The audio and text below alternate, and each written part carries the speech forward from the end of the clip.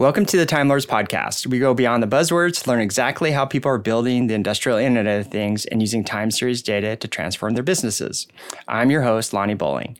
Today, I'm joined by guest Kelsey Bobeck, Senior Analytics Intelligence Engineer at EDF. Hi, Kelsey. Welcome to the show. Hi, Lonnie. Thanks for having me. So, Kelsey, for our listeners that don't know you, could you share a little bit about yourself and what you do? Sure. So I joined EDF about a year and a half ago. And since then, I've been working on both solar and wind projects, anything from front end and back end development for our Orca platform, which you're familiar with. Yes. For displaying operational data to our field folks, to getting data up into AWS, Redshift, S3 buckets, all of that using some OSIsoft tools. And generally just working with the operational data that we collect using the Pi system. Cool. Thank you.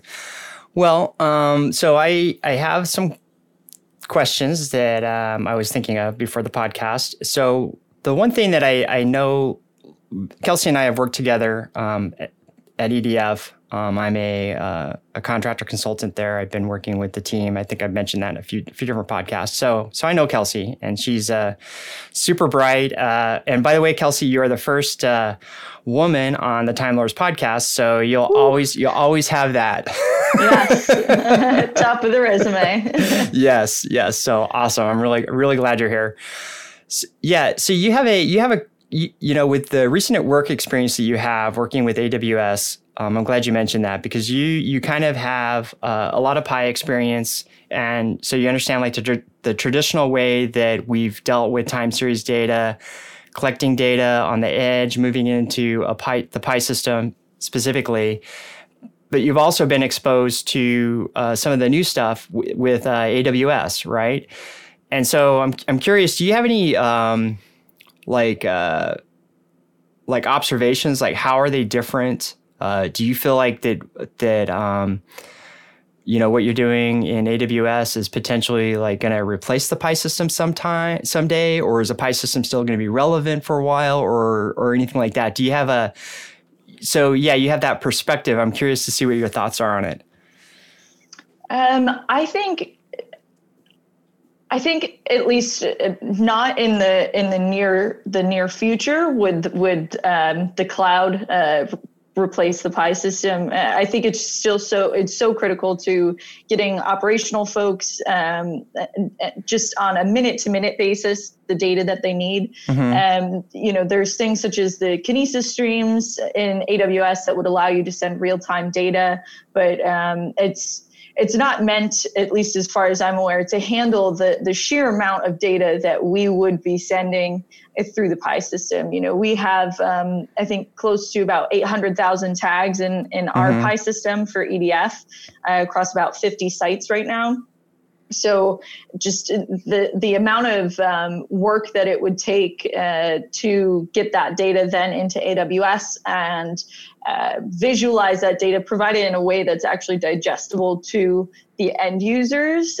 I just don't think that the tools and the work, the resources are there right now. With the Pi system, there's such a wealth of knowledge and experience out there already. Mm-hmm. Even before when I found out, you worked with EDF, I had known you from Pi Square. Like I had seen your name all over the place. So it was so exciting that I was going to get to work with you, and so intimidating too.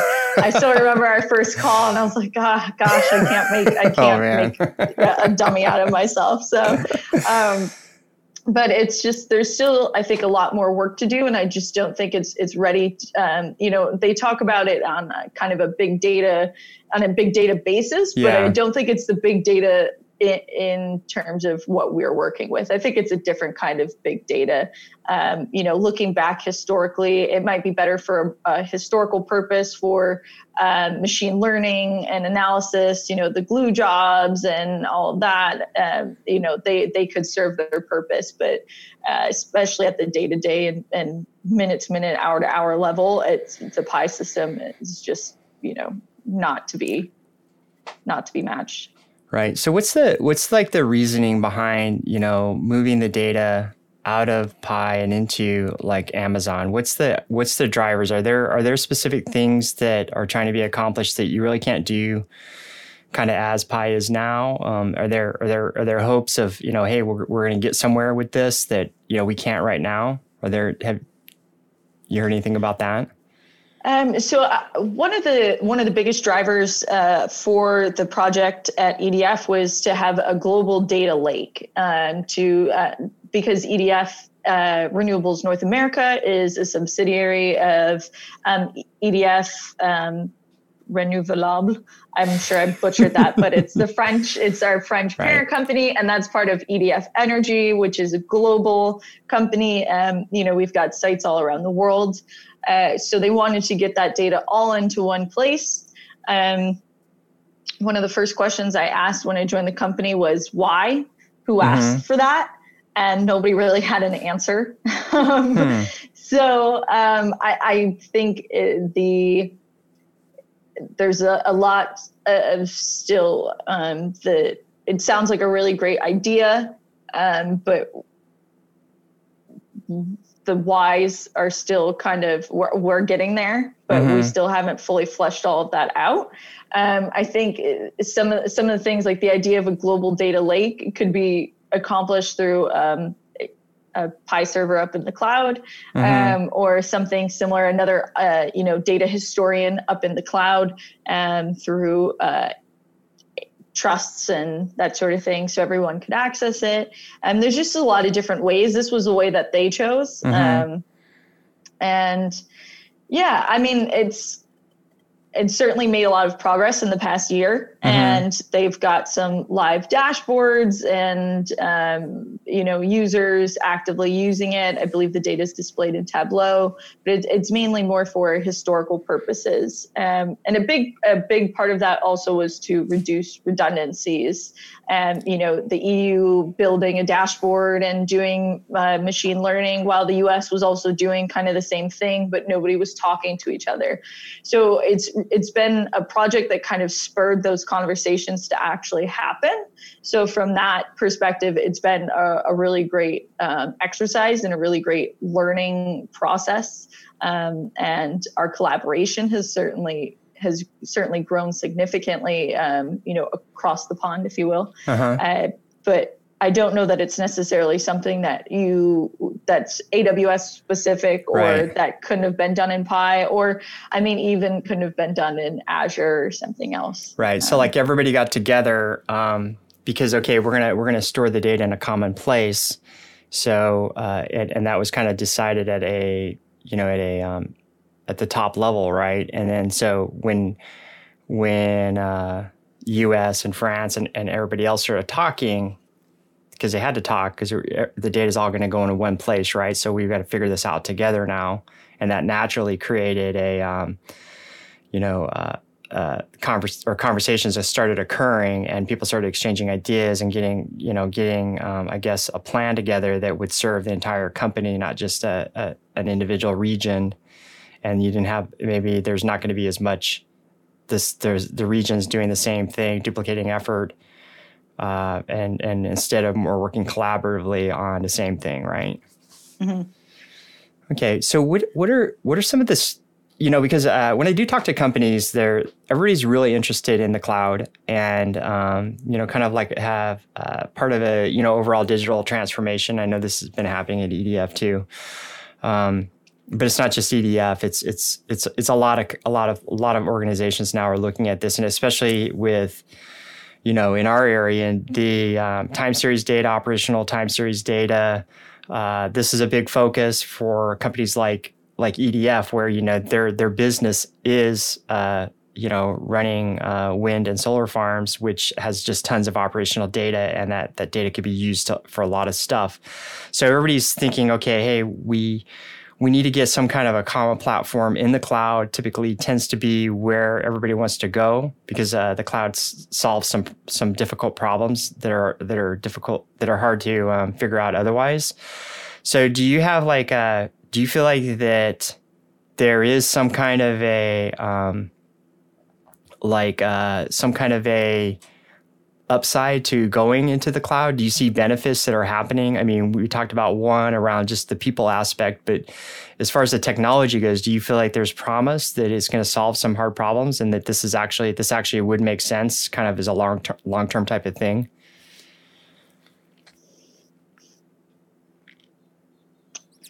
That's a tough question. Hey man, I know you're up for it. Yeah. So just to rephrase it, like, what are the strengths, right? What are some of the things that, forget about Amazon, but just if it was like you said, moving Pi into the cloud. Now, how would that be different than having it on-prem? What are some of the things that could possibly, happen if you could start architecting something in that kind of way? I think it's really just the potential ease of global accessibility. I should say maybe purported ease of global accessibility. It's not something I'm the cloud, beyond trying to get Pi data into the cloud. It's not something I'm super familiar with in actually working within it. It's kind of, when people talk about the cloud, they're not really thinking about the fact that it's just a bunch of like servers in a basement somewhere. It's just kind of taking it, it's just like you took the servers out of your, or some warehouse in Iceland. Like, I mean, it's just kind of, it's not, I guess what I think some of the questions, like I said before, about why still really kind of remain unanswered, at least when you're talking about moving from something like the Pi system to the cloud. Well, why? And, one of the things is cost, but can you actually take away the Pi system, for example? Or are you going to have to keep it to get data into the cloud like we are? Or do you have to now get edge devices? Or what are you going to be doing in AWS or Azure or something else that, and what is it going to actually cost you in the end? Because, you can talk about storage space. I feel like I should just stop here and just say, I don't really know what the positives are. I think this is a struggle, right? So here you are, you're super involved technically with projects that involve the cloud, right? And you're trying to, to match up what's happening, with time series data on-prem, the way it's been done for a long time. It makes a lot of sense. It's thought out things. It works. Then there's a desire to at an initiative to start moving all this stuff in the cloud so that everybody can access this data. But it's a struggle, right? Because it's like, how, I don't know. I feel like that it's like, where do you start? What are you even going to use to do this? And then are you actually going to end up with something that's going to be superior to what you already have? Or is it going to just be like more difficult? And I don't know if you feel that way or not, but I just see a lot of people kind of wondering, like, okay, what are we going to do here? How are we going to do this? And not a lot of great answers that, are like, oh, well, this is a proven way to accomplish all this stuff. And this is what you can do. Right. It's more about the buzzwords and jumping on the bandwagon than necessarily thinking about, the outcome of it and the impact. Intention is one thing, impact is another. And I mean, one of the reasons kind of often given is like machine learning. But when I was at my previous company, we were a consulting firm. One of the things I did was use Azure for machine learning just through the console. And I did a project where I wanted to predict building energy usage for the next day. And it was just, I have no experience with machine learning. So I just gave it my best shot until I found something that worked. But to get data in and out of there, to send the to send like what the next day's forecasted temp high would be, and then get the forecasted energy usage back, I just wrote a PowerShell script. I mean, it was running on my desktop, I mean, it was so basic and simple. Like, you don't need an entire infrastructure to do something like that. Right. It's like, I think one of the biggest things that I see is people they just think big, which is great, but pick a small step to start. If you're just always thinking like, well, we could put, I don't know, we could just send a man to the moon. Okay, well, let's first get something like flying in the air. Like, let's put a paper airplane up in the sky and make sure that can fly first. And then like, let's build upon that. And I think, at least for me, getting data to and from Azure for machine learning, it was just, a PowerShell script. Like, I didn't go to my boss and say, can you sponsor the entirety of, an Azure infrastructure and hire 3 engineers, cloud engineers, so that way I can get the forecasted building energy usage for 10 buildings. Right. Yeah. So I think that's a really good point, where if you kind of step back, if you're sitting here and as a company, you're trying to figure out, okay, well, how are we gonna do this? What are we gonna do? Instead of just going and creating a lot of infrastructure without really a clear understanding of how things are actually going to work and what makes sense to do some small projects around, the use cases that you have in mind. Hopefully there are use cases. And then kind of like see where that takes you and start exploring the landscape of technology that's out there. Once you kind of settle on, okay, hey, this seems like it's going to show some promise. And so, okay, how do we take this to the next step? Like, if we want to move it into a production type of thing, what would that look like? It doesn't have to be massive at that point either, right? It could be something pretty small. It could be, it could just be more reliable because it's we might just take what we have and put it in the cloud because it's just, better, infrastructure wise. The computers are going to stay up and running, where if I have it in my office building and I lose power, I don't have backup, that kind of stuff. There you go. A positive, even better, like high availability. We found a positive. It was a struggle. Yes, we found a positive. We're 20 minutes into the podcast. Yeah. And we've justified. Yeah. It's justified. That's it. We're done. We're good.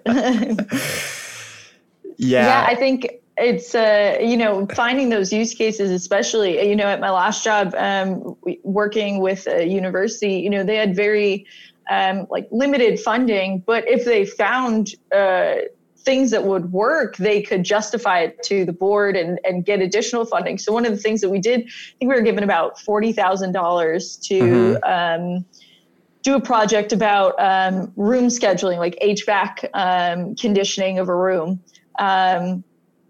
And we found out that we could save them up to $3 million a year. Wow. On conditioning just by doing a $40,000 2-person, 2-month project. And just, and we started small and we could actually, show our logic behind it. And, we did it on different types of rooms. We studied, an auditorium and a small dorm and, just different things. And, so just starting small and actually proving, and then also having a verifiable and concrete stopping point. Why are you going to stop here? And when are you going to stop? When are you going to say, no, this isn't working, and actually call it, and not being afraid of failure, because, failing means you did something and you tried, and that doesn't mean you didn't learn anything. Right. Making sure that you learn from it and continue on from there, and maybe use that knowledge and what you gain from that experiment to build your next use case and your next attempt. But this kind of, we'll give it a couple more months. We'll give it a couple more months. And eventually you've put all this money, this effort, blood, sweat, and tears into it, and you don't really have much to show for it. And people are asking, well, what was your use case? Where were your benchmarks? And you don't really have an answer. Yeah. That doesn't sound like it would be a good thing at all. So, we kind of like on the cloud part, we kind of focus a little bit, I think, around like the technology, the infrastructure, the hardware, that kind of stuff. But let's talk a little bit about the data itself. So let's talk about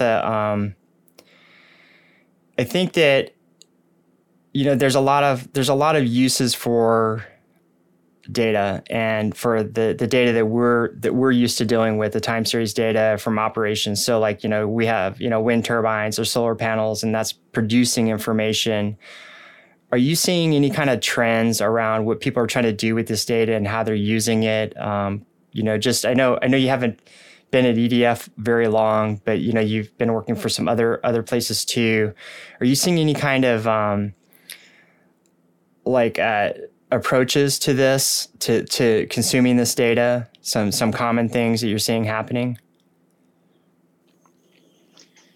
To consuming the data in terms of like how are they, what are people trying to do with this data, and what are some of the, it doesn't have to be like a specific use case, but are there general ways or approaches that people are trying to take advantage of this data?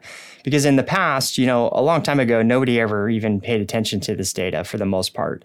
It was just used for somebody to figure out, okay, hey, our wind turbine's down, or we need to turn it on, or we need to turn it off, or we need to just make sure that it's running. And, if it's a manufacturing plant, we just need to make sure that, the stuff's up and running, and that we don't have a high temperature or whatever like that. So it's really primitive, and it was mostly around just operating the equipment, right? So everybody's like, okay, hey, we got all this data. What are we going to do with it?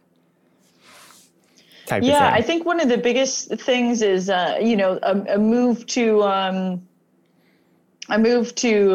proactive instead of reactive maintenance, and optimizing the actual performance of, for example, a turbine, or a solar panel, an inverter, something like that, in terms of how they're, looking at the data to see, can we, change the setting of the yaw to make sure that we're optimizing the, power production for the turbine, that the trackers for a solar panel is working correctly.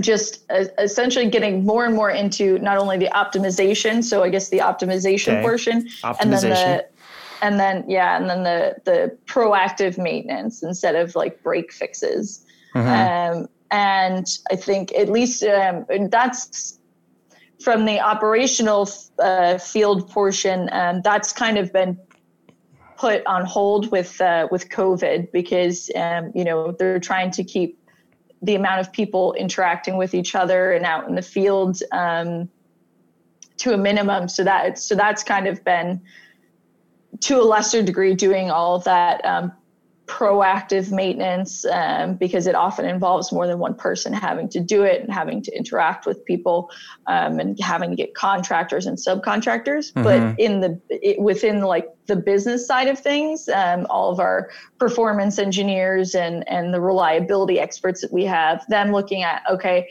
in 6 months, what kind of changes can we make? In a year, what kind of changes can we make to make sure that this turbine is still producing optimally, and looking at new ways to pull in that data. So, creating our own API to make sure that we could provide that data, so we aren't just exporting spreadsheets anymore, right.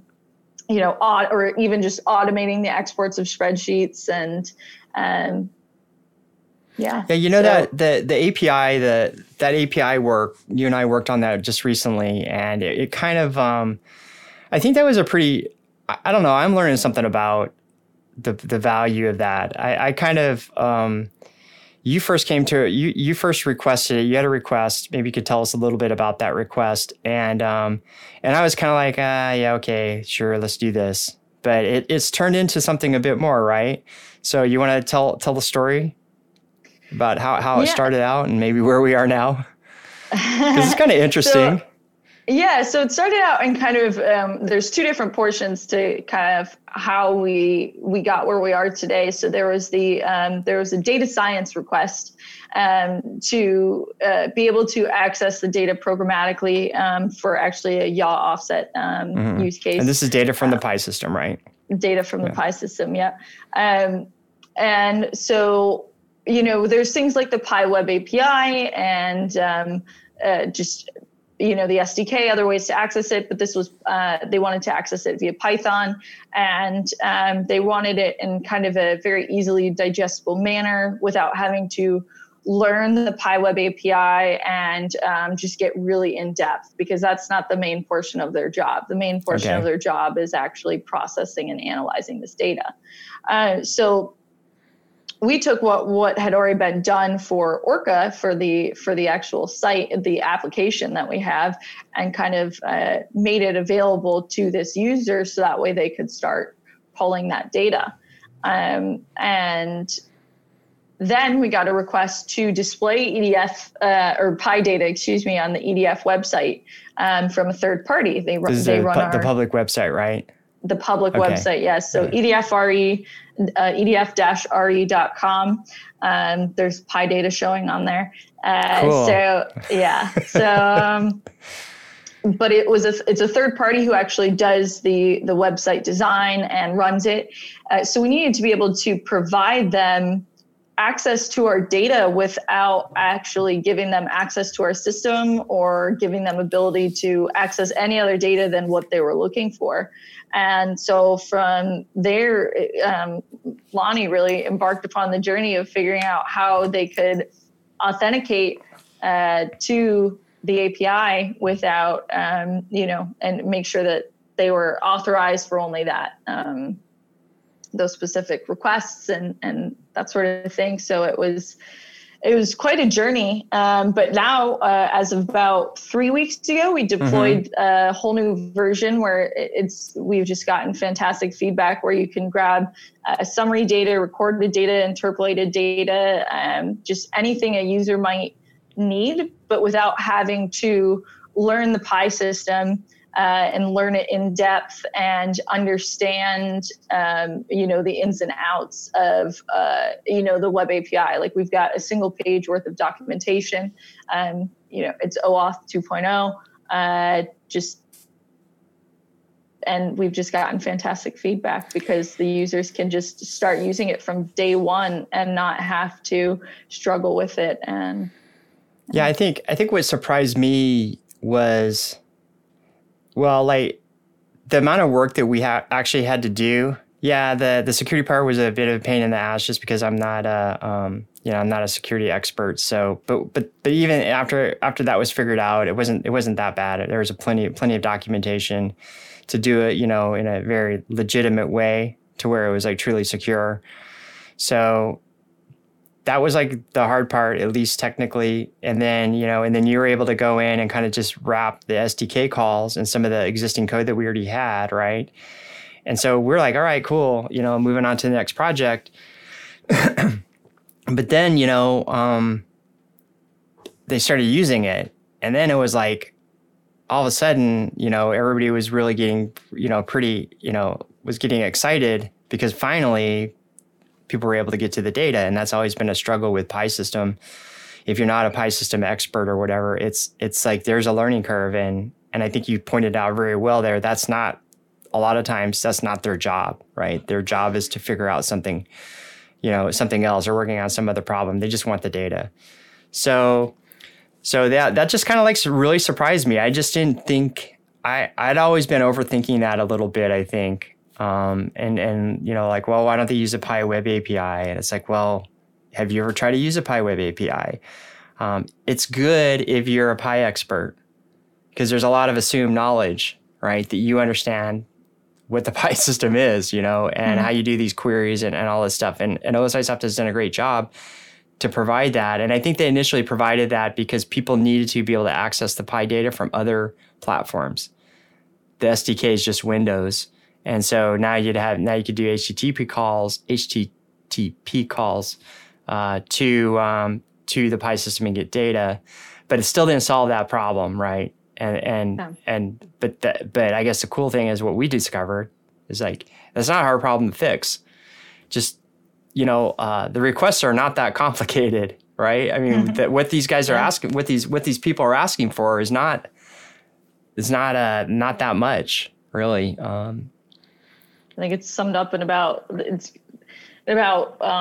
5 calls. We've covered about 90% of what they could ever want to do, or the data that they could possibly want to get, which is just fantastic. And I think the usability of it and keeping that in the back of the mind that, this is not their job. They are not experts. And we need to make sure that it's geared with that, keeping that in mind, then, And this ties back really well with what you were saying earlier about starting out simple, right? And doing some simple, small things. In this case, it was a necessity. We had to do something, right? Because this has been a problem ever since I've been working with EDF. People are always wanting to get the data, and we're always telling them, well, use the PiWave API, use the SDK, have you checked out the integrator, whatever it might be, right? There's all these different kind of really big, heavy solutions that are probably overkill for the beginning of a project, with a lot of people that we were dealing with. But we did a simple thing, and granted, this API is not massively scalable and can't handle 1,000 concurrent connections or anything like that. It is friggin' secure though, okay? It's friggin' secure, yeah. But those problems those problems can be solved, right? We can take what we've done and we could actually, if, in fact, the people started requesting more and more data through this mechanism, we're able to monitor that, right? We have control over it because it's at the API. And so we can actually we don't have to go to the PI system directly. We can optimize, we can hold things in memory. If we want to, that gives us all kinds of flexibility on the back end of handling whatever the situations are that could happen. But we didn't try to figure it all out, day one.